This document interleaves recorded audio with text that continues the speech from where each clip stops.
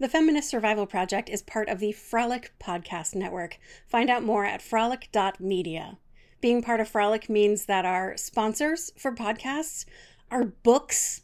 And can you imagine a better thing than having your sponsor be books? This week's episode of the Feminist Survival Project is brought to you by Wind River Undercover by Lindsay McKenna from Zebra Books. For native Guatemalan Ana Navarro, nothing is more satisfying than capturing drug traffickers for the US DEA. Her career has always been her focus, but just as she's beginning to yearn for something more, she's given a brand new assignment with Agent Gabe Whitcomb. Gabe's worked some treacherous assignments in the past, but this one raises every alarm, and not just because his partner is a gorgeous woman with a sniper's deadly aim. Lindsay McKenna is affectionately known as the Top Gun of women's military fiction, so if you love heroes in uniform or undercover, this book is for you. But P.S., this federal agent has a cowboy past. Oh yeah. You can find Wind River Undercover by Lindsay McKenna wherever books are sold. Find out more at kensingtonbooks.com.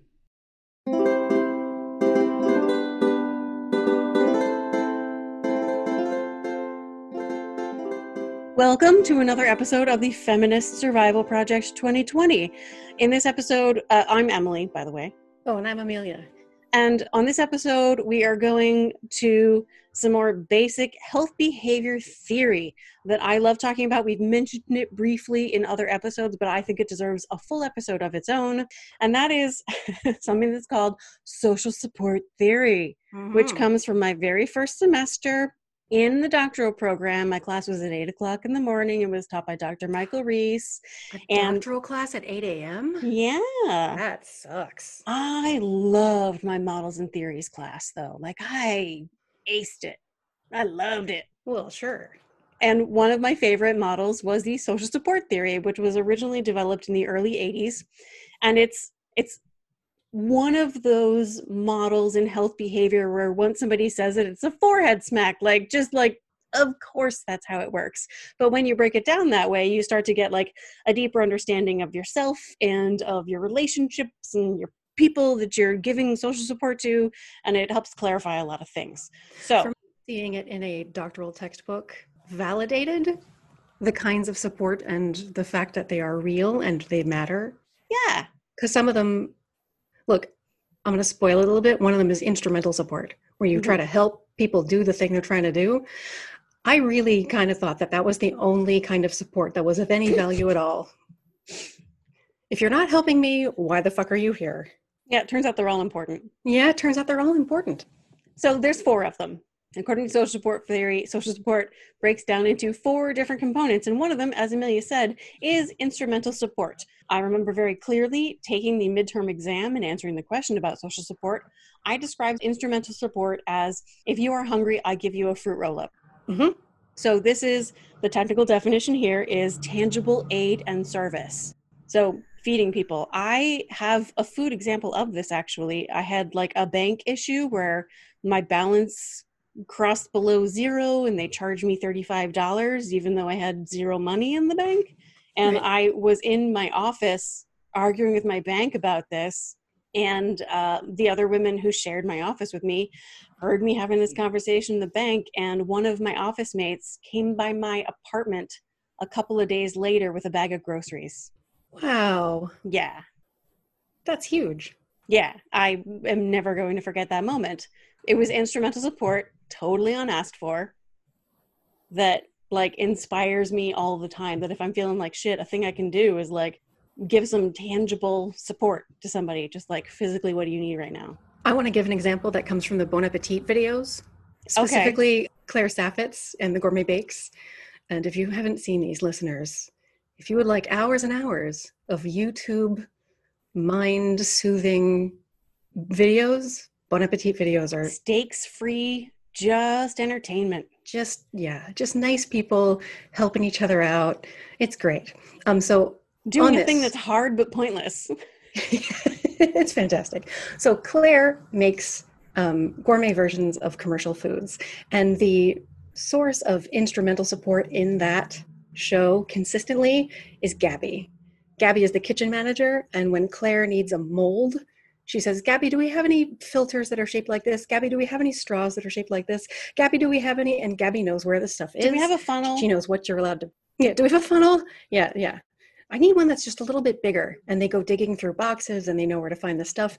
Gabby is the instrumental support in the Bon Appetit test kitchen. Yeah. So that obviously, I think it makes lots of sense to people and is very simple. Yeah. Do you have like a personal example of instrumental support though? I have a really good personal one. Okay. One that was personal for me is a couple of years ago, my husband was out of town and I was just recovering from a really bad cold, really bad. And I had thrown my back out. So I was a mess. And then it snowed like 1.5 feet and I had to go to like work. I had to go somewhere. I can't remember the details of why I absolutely had to go right then, but my driveway had been plowed, but there was a pile of snow in front of the garage door. And I had to shovel the snow in front of the garage door. And A, my back could barely take it. And B, I would shovel one shovelful. And I was so tired that I couldn't even lift the shovel. And you, Emily, came down and shoveled like 1.5 feet of snow from in front of my garage door. I had totally forgotten that. Yeah. I mean, I had totally forgotten that. Right, because for you, it was just like, oh, go help Amelia do this I'll thing. shovel some damn snow. Whatever. And you just like, why would you? Because I've been there. It was just a day in the life. Yeah. But like for me, I was in trouble. I don't know what I would have done if you hadn't come to help. Driven 40 minutes each way. Yeah, like it was a big deal for me because I needed that help. Yeah. And sometimes the only obstacle between you and doing the thing is just some goddamn like actual help. Yeah. Technical definition, tangible aid and service. Yeah. It's one of the reasons that Doctor Who has a sonic screwdriver, because they decided they never wanted the character of the Doctor to be impeded by a locked door. They always wanted him to, or her, not to need a tool. They never wanted that to be the barrier. They wanted the Doctor to have emotional barriers and ethical barriers and never just a locked door. Never just, I can't get in there because the door is locked. So they made their lives a little harder for dramatic storytelling purposes. Oh yeah, they wanted to make sure that the stories were always about not solving those kinds of problems, but the other kinds of support that we're about to talk about. Yes. So the second kind of support, the first was instrumental, which is just service and tangible aid. Informational support, and I remember on my midterm exam, I said informational support is when you're hungry, I tell you where the fruit roll-ups are. Mm-hmm. The technical definition is advice, suggestions, and information. Mm-hmm. And do you have a Bon Appetit example? I do. The Bon Appetit provider of informational support is Chris Morocco. He's a super taster and he can tell you what's missing from your recipe. Is it too salty? Does it need more of this or that? And what the specific issue is. He's the one who can explain to you what the ingredients are and what's wrong with the combination of flavors or what's good about them. And my informational support personal example is actually my therapist who was like, so there's this thing called connected knowing. Mm-hmm. There's some books and research written about it. And I was like, oh, connected knowing is a thing? And I went and I read the things about it. And it ended up being a significant portion of chapter 6 in our book. Mm-hmm. And it also ended up being a significant portion of how I reframed my understanding of how I communicate with a lot of people who do not share my communication style, which is not connected knowing. It's separate knowing. But a lot of people in my life are connected knowers. And just having that piece of information, my therapist is not particularly like directional. She doesn't like give a lot of it. She doesn't do a lot of teaching. She knows better than to do a lot of teaching with me because I will just like explain things to her of like why the thing she's explaining doesn't work. I mean, I'm not an easy client.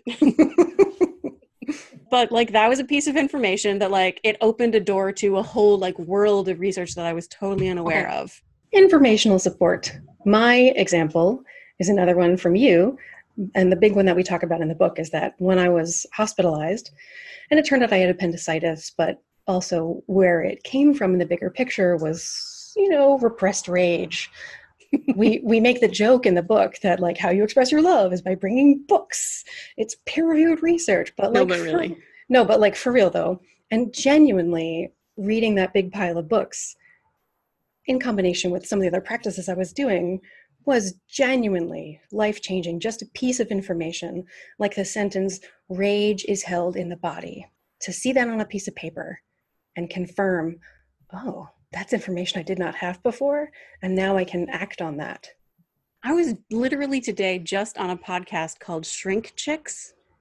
So two LMFT therapists were interviewing me about both Come As You Are and Burnout. By the way, they're big fans, and I hope they invite you on too. And I was telling this origin story of burnout about how like you're like, yeah, no shit, remember when that like saved my life twice? And they were like, what was that? What did that feel like for you to like have something that was so important for your sister? And I was like, I don't know. I've never thought about it, and we've never talked about it. It's probably like the snow thing where like you just forgot about it because it was Yeah, just no this big is deal what for I you. do. Of course, that's what I do. I'm going to give you a big pile of books. And for me, I remember it because it literally changed my life. I mean, I remember it. Sure, yeah, but like it was no big deal for you. Yeah, it's what I had to. It's like literally the least I could do. You did forget how life-changing it was, like the saving my life level of helpfulness. Yeah, Because I you were could not baffled. possibly have understood or Yeah. anticipated how little you knew. Yeah, because readers of Come As You Are. I don't mean to laugh. Same I don't thing. mean to laugh. Oh, it's like it's just true. So you were baffled by readers of Come As You Are who also needed that same information and how transformative that was for them. And I was like, yeah, it was transformative for me too. Remember that time that, I was in the Yeah, no, hospital. and I had not at all put that together. Yeah. I had not remembered that time when this information was new to you. Because you also just like absorbed it really fast and integrated into this enormous change, like over the course of a year or two. Less. 8 months, I think. Yeah, you were living as if you had always known this.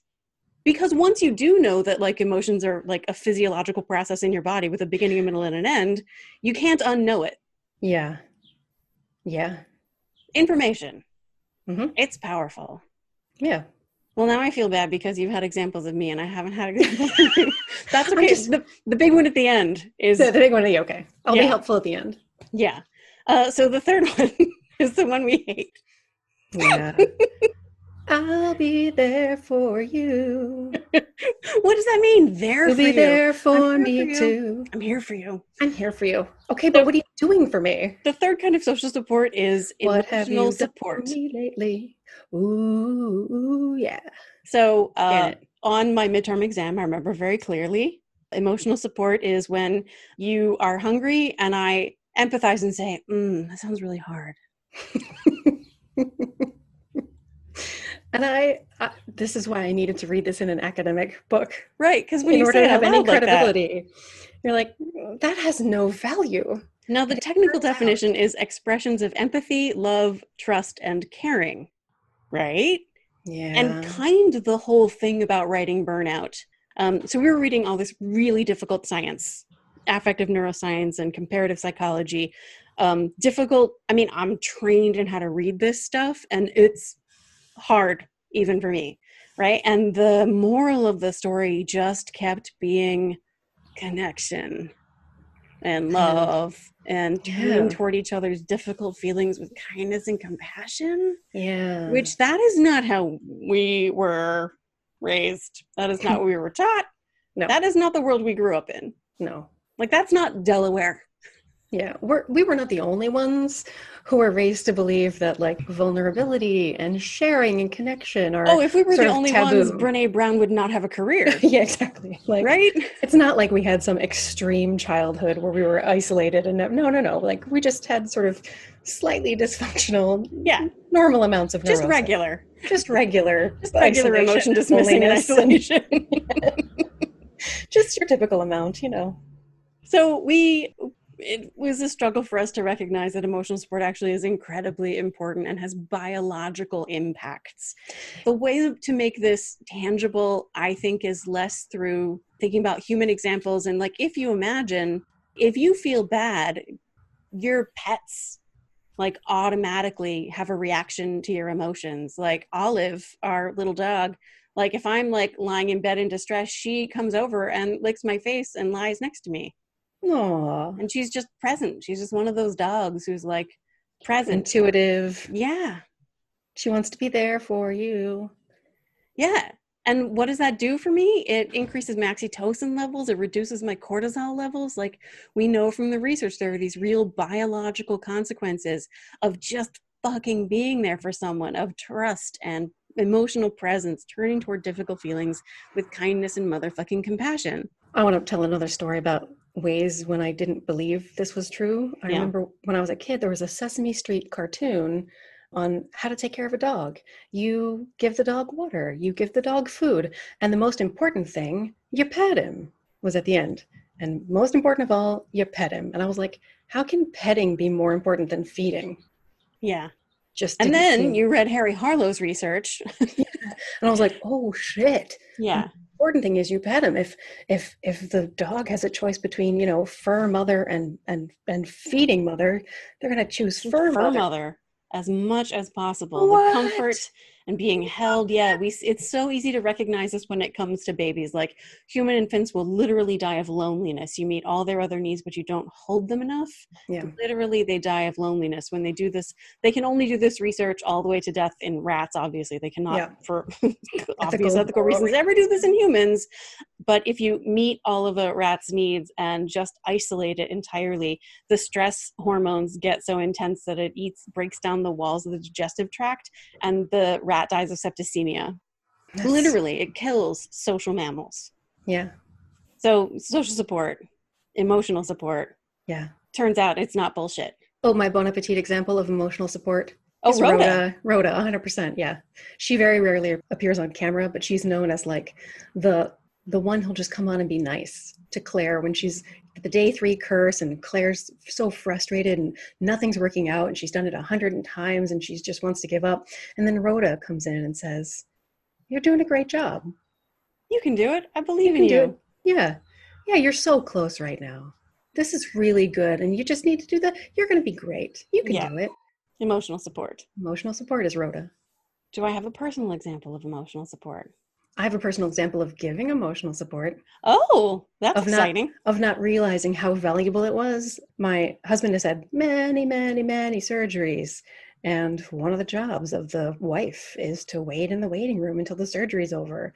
And then to go in the back. And when they wheel them out from surgery and like sit and wait for the patient to wake up and just be there when they wake up. I've done that a lot. And I did not know how important it was. Turns out it matters a lot. It matters so much. That someone is there, that the wife is there. Yeah. When the person returns to consciousness after surgery. Yeah. Like I've done this so many times. And early on, it was before I read the research, before I believed that it mattered. I was just going through the motions. And then I realized as I learned, oh, this is a thing. Like I could see how soothing it is for him that I'm just like there. That is a particularly powerful example because anesthesia is medically induced freeze where you're shut down and trapped in your own body. And another person being there and being in a calm, positive state of mind is the first sign that our brain uses to signal that this is a place of safety. So the person is coming back into consciousness out of freeze into a place of safety and not into a place of danger. And trauma can happen in that process. Like if a person emerges from anesthesia without the sort of loving presence of another person, it makes it more difficult. It makes it more difficult for the person to feel like they're coming back to the world into a place of safety. Mm-hmm. I think Rich's favorite kind of support is instrumental support, but he's also super good at emotional support. Writing a book is terrible. It's very, very hard. There were a lot of days while I was writing Come As You Are when he would come home from work and find me literally lying on the kitchen floor, crying, staring at the ceiling fan, feeling like I can't do this. Like it is so hard, but it's so important and it has to happen and I don't think I can do it. And it's not like he knew more about how to write a book than I did. It's not that he knew more about the sex science than I did. It's that he could relate to the feeling of being unable to accomplish a creative project and the sort of like despair that comes with that. And he could like just like normalize it, be like, this is part of the process. Like you're working so hard. You're so good at these things. Just like, totally just like massaging my ego like you have to do to people sometimes when they're doing big stuff. So that's, it turns out emotional support. Again, I would not have recognized that for what it was if we hadn't read the research that said it's actually super important that people get that. Because the cure for burnout is not self-care. It cannot be self-care. The whole point of burnout is you do not have enough left inside you to care for yourself. It has to be all of us caring for each other. And one of the ways that we care for each other, it turns out, is turning toward each other's difficult feelings with kindness and compassion. In fact, maybe the most important. And also maybe the most straightforward, because it doesn't depend on your having access to the Fruit Loops if a person is hungry, or money to pay for stuff. It doesn't depend on your knowing something they don't know. Emotional support is a thing most people have access to most of the time if they can turn towards someone else's difficult feelings with kindness and compassion. And it can be like the key thing that helps a person finish their book. Yes. Or recover from surgery. Mm-hmm. Both of which are enormous projects in entirely different ways. I'm also going to mention that conductors do a lot of things logistically. I mean, there's the whole traffic cop aspect of you come, you go, louder, softer, you know, the stuff that people assume that conductors do. But actually a huge part of the job is making sure that everyone's comfortable, making sure that everyone feels encouraged and loved and safe. Unless your singers feel encouraged and loved and safe, their bodies are not in a place of physiological safety, and the sound they produce will not be as good as the sound they produce when their bodies are truly in balance. Which sounds super woo-woo.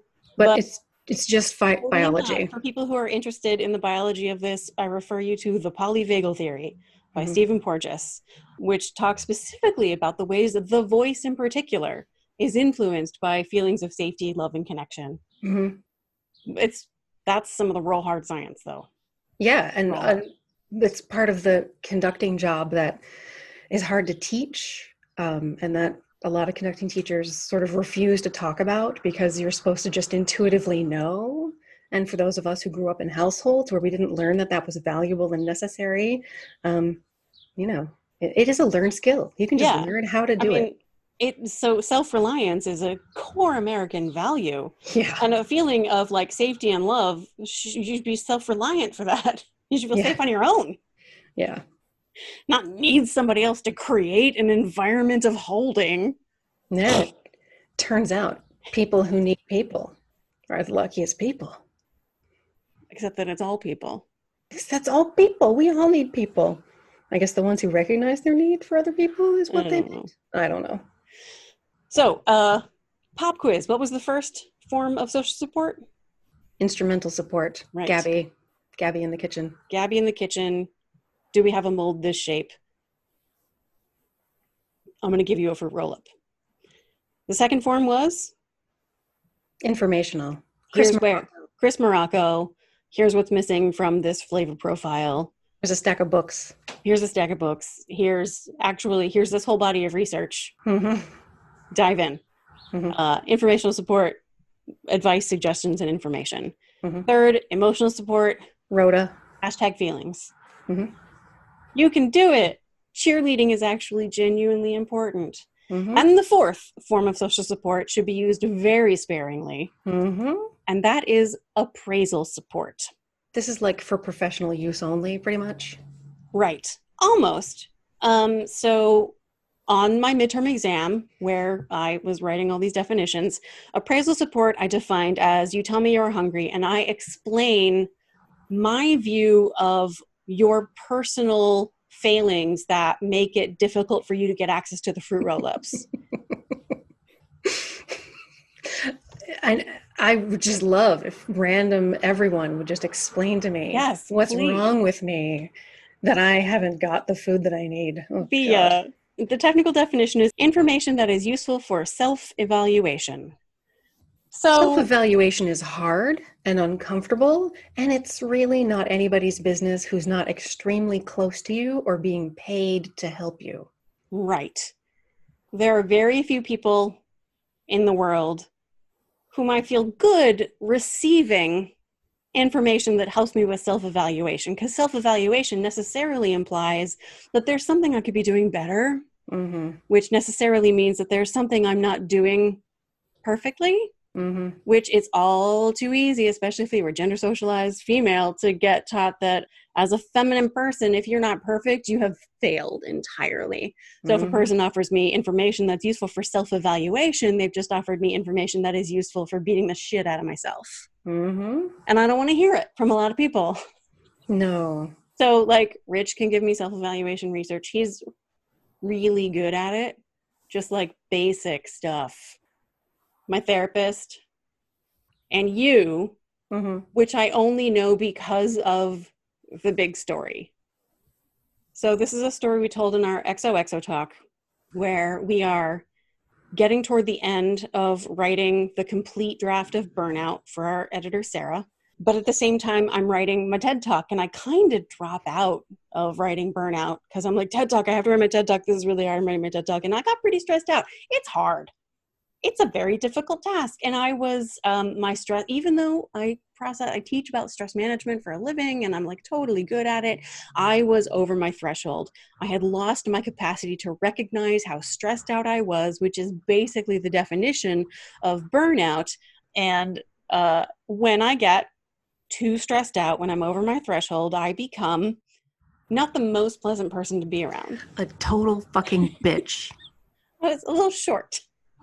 Mean. Just I really didn't intend to be. fuck. And I would not necessarily have agreed in the moment that that's how I was being. But so May was going to go with me to TED. And she had some like difficulties with her travel arrangements. And I, in my exhausted, overwhelmed state, said, well, fine, maybe you just shouldn't go. And what did you do when I did that? Well, first of all, there was zero chance that I wasn't going because we were invited to do a thing on Ninja TED, and I was going to get to meet Neil Gaiman. So I was going to go no matter what, just for the record. So there was no way you were just going to be like, well, fine, fuck you crazy bitch. I'm not going to go. Because you had ulterior motives for going. You were not just going to be my emotional support peacock. You were in going to all meet honesty, if I wasn't going to meet Neil Gaiman, I might have been like, fuck you, whatever, bitch. But I did get to meet Neil Gaiman, and it was all worth it. Worth it. Yeah. Because I know that you have the capacity to deal with your own stress and you don't necessarily need an intervention. But because you were also taking the stress out on me, I felt like it was perfectly appropriate for me to be like, I'm stealing your dogs now. You are over your capacity to cope. You need to go to the beach, because I know that when you go to this particular bed and breakfast in Rhode Island, it's on the ocean, and you go there and you come back better.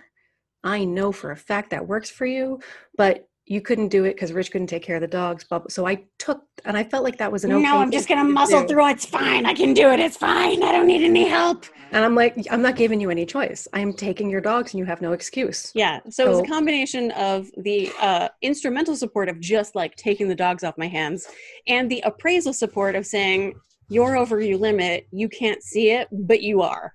Yeah. And my response was, I'm fine, but fine, I'll go. You want me to go, I will go there. And so now, I went. Also, in all honesty, I kind of thought that you appreciated it more in the moment.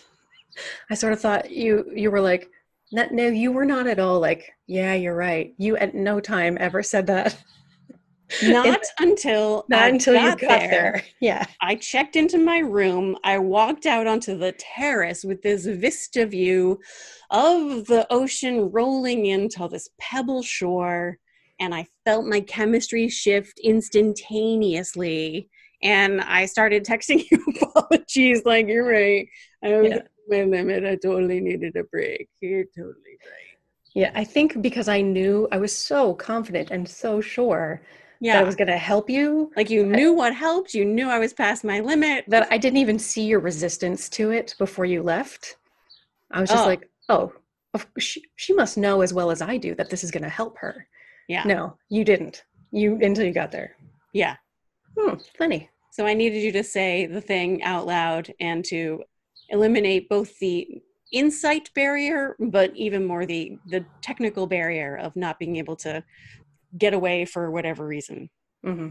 So not everyone in our lives is a person who can give us this kind of feedback. Like, if you imagine just like a sort of superficial friend or just a coworker saying, you're over your stress limit right now, and you need to go home and take care of yourself.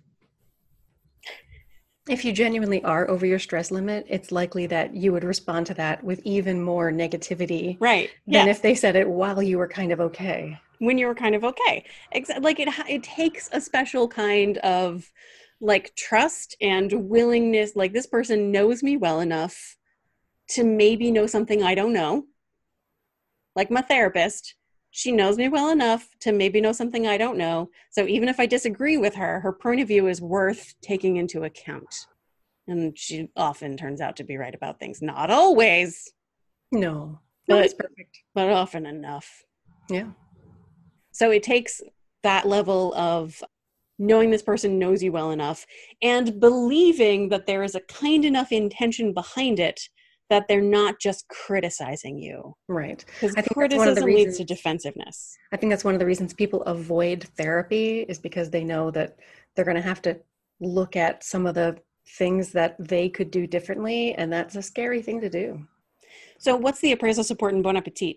I couldn't think of an example because Bon Appetit is so much not about personal choices. It's about what's available in the room and what the techniques are and what the ingredients are and what the tools are. Like maybe one of the it's so much not about Claire. Yeah, it's not about Claire at all. I mean, I can imagine them in meetings after like a long run of Claire being totally miserable during Gourmet Bakes and being like, Claire, it seems like you hate doing Gourmet Bakes. Like, do we need to change the way we do this? Is there another way that we can look at how it is? And then all of a sudden there's like 3 Gourmet Bakes in a row where Claire's just much happier. Yeah. Yeah. Yeah, so we don't have an example, but we do have that one enormous example of like it made it possible for me to both do my TED Talk and then have any wherewithal left to be able to finish the book. Yeah. In what turned out to be a really difficult year. Yeah. Do you have an appraisal support story? Well, I am also in therapy. Oh, yeah. I think therapy is a really good example. I mean, just the fact that you pay a professional to explain to you what you're missing, both what you are missing in terms of what capacity you have inside you, but also what you're missing in terms of what you're looking at and perceiving in the world. Yeah. And therapists really do have like a much larger view of what's normal and like what resources you do actually have inside you. Yes. And what like other people have that you don't have that thing, but no, it's actually not normal that you experience it that way. Mm-hmm. That's your dysfunction. That can be very affirming. Oh, yeah. Yeah. A lot of people in therapy get an experience of normalization that actually everybody goes through, a sense of common humanity. Everybody experiences things like that. Most of my experience of therapy is being told that the thing that I have treated as normal forever is, no, that's not what it's like for other people. That's just you. Yeah. Oh. That explains that. When I started doctoral school, I went back into therapy, not because I felt a need for therapy at that moment, because I knew it was going to be hard. So I was like, all right, I'm starting my doctoral program. So I'm starting therapy. So I found a new therapist and I go to her office and I say, here's these things. Yes, I have clinical depression. And I'm, just summing up my whole life for a stranger. And she's talking about depression and she says, do you ever think that maybe your depression has something to teach you? All right. And I burst into tears and just like dissolved into a puddle of, that's impossible. No, that's impossible. And she told me years later, she was like, yeah, I thought I'd never see you again after that. Because people don't like to hear those kind of things that they don't agree. I don't know why. Yeah, people get really resistant. Yeah. When their nose gets pointed to a thing they haven't wanted to look at. Yeah. And a therapist's job is to like keep pointing the person's nose in that direction at that thing. And they'll be like, nuh-uh, for like years until eventually they're like, so one thing I've noticed is this seems to be true. And the therapist is like, that's a great insight. Told you that the first day. No, they're like, that's a great insight. They somehow are good enough human beings to resist. I told you so. Like, I've been saying that for 4 years, Emily. Yeah, exactly. All right. Yeah. Shut up. Yeah, I think it was a year and a half before I was finally like, oh my God, my depression has something to teach me.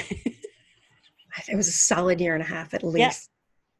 Did we mention appraisal support should be used sparingly and Yeah. only in a context where people know each other really well and have a deep enough trust in the other person's kind intention that you can receive information that helps with self-evaluation that will not be experienced as just criticism. And you give that caveat, both so that people who are tempted to give appraisal support remember to avoid it unless they are invited to do so, and Yes. people who receive appraisal support to evaluate the quality of the relationship where someone is offering that. If someone does offer that to you and they're qualified to offer it to you, it might be hard to hear, but it might be worth it.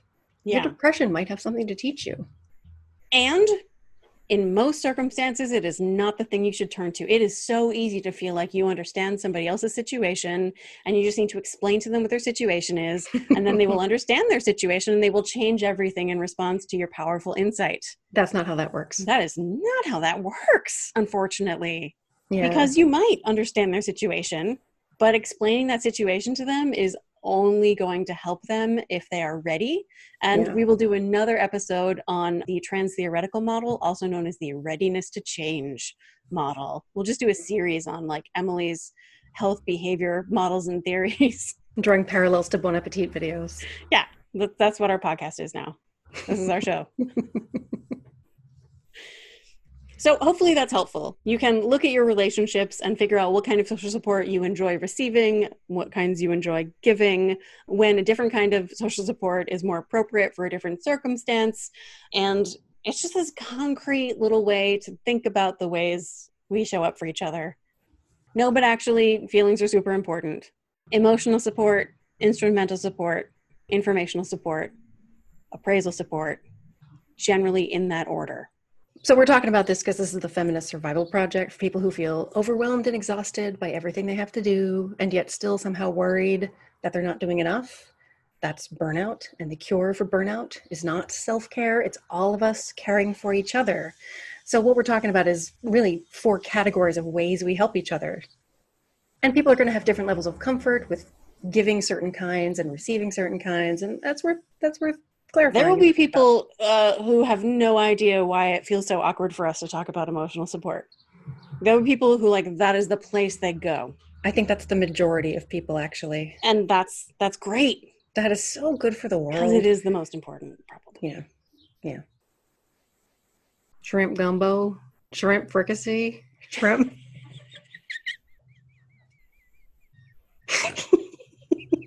Fried shrimp, butterfly shrimp, coconut shrimp.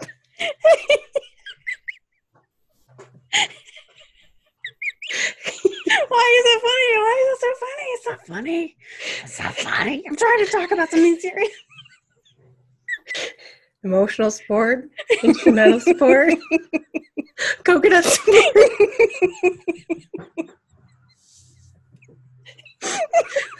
Fried support. Support gumbo. Stop! Oh, my back. Oh. Lemon butter support.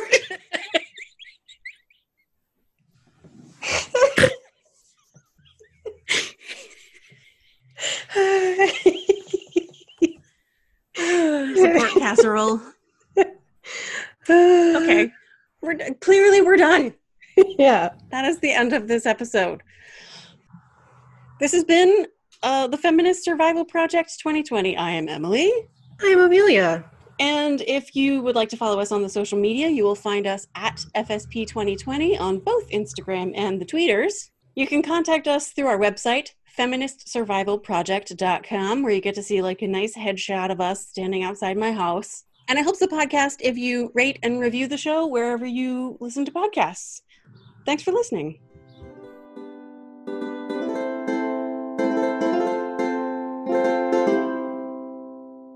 Emotional presence, turning toward difficult feelings with kindness and motherfucking compassion. The Feminist Survival Project 2020 is a part of the Frolic Podcast Network. Find more podcasts you'll love at frolic.media/podcasts.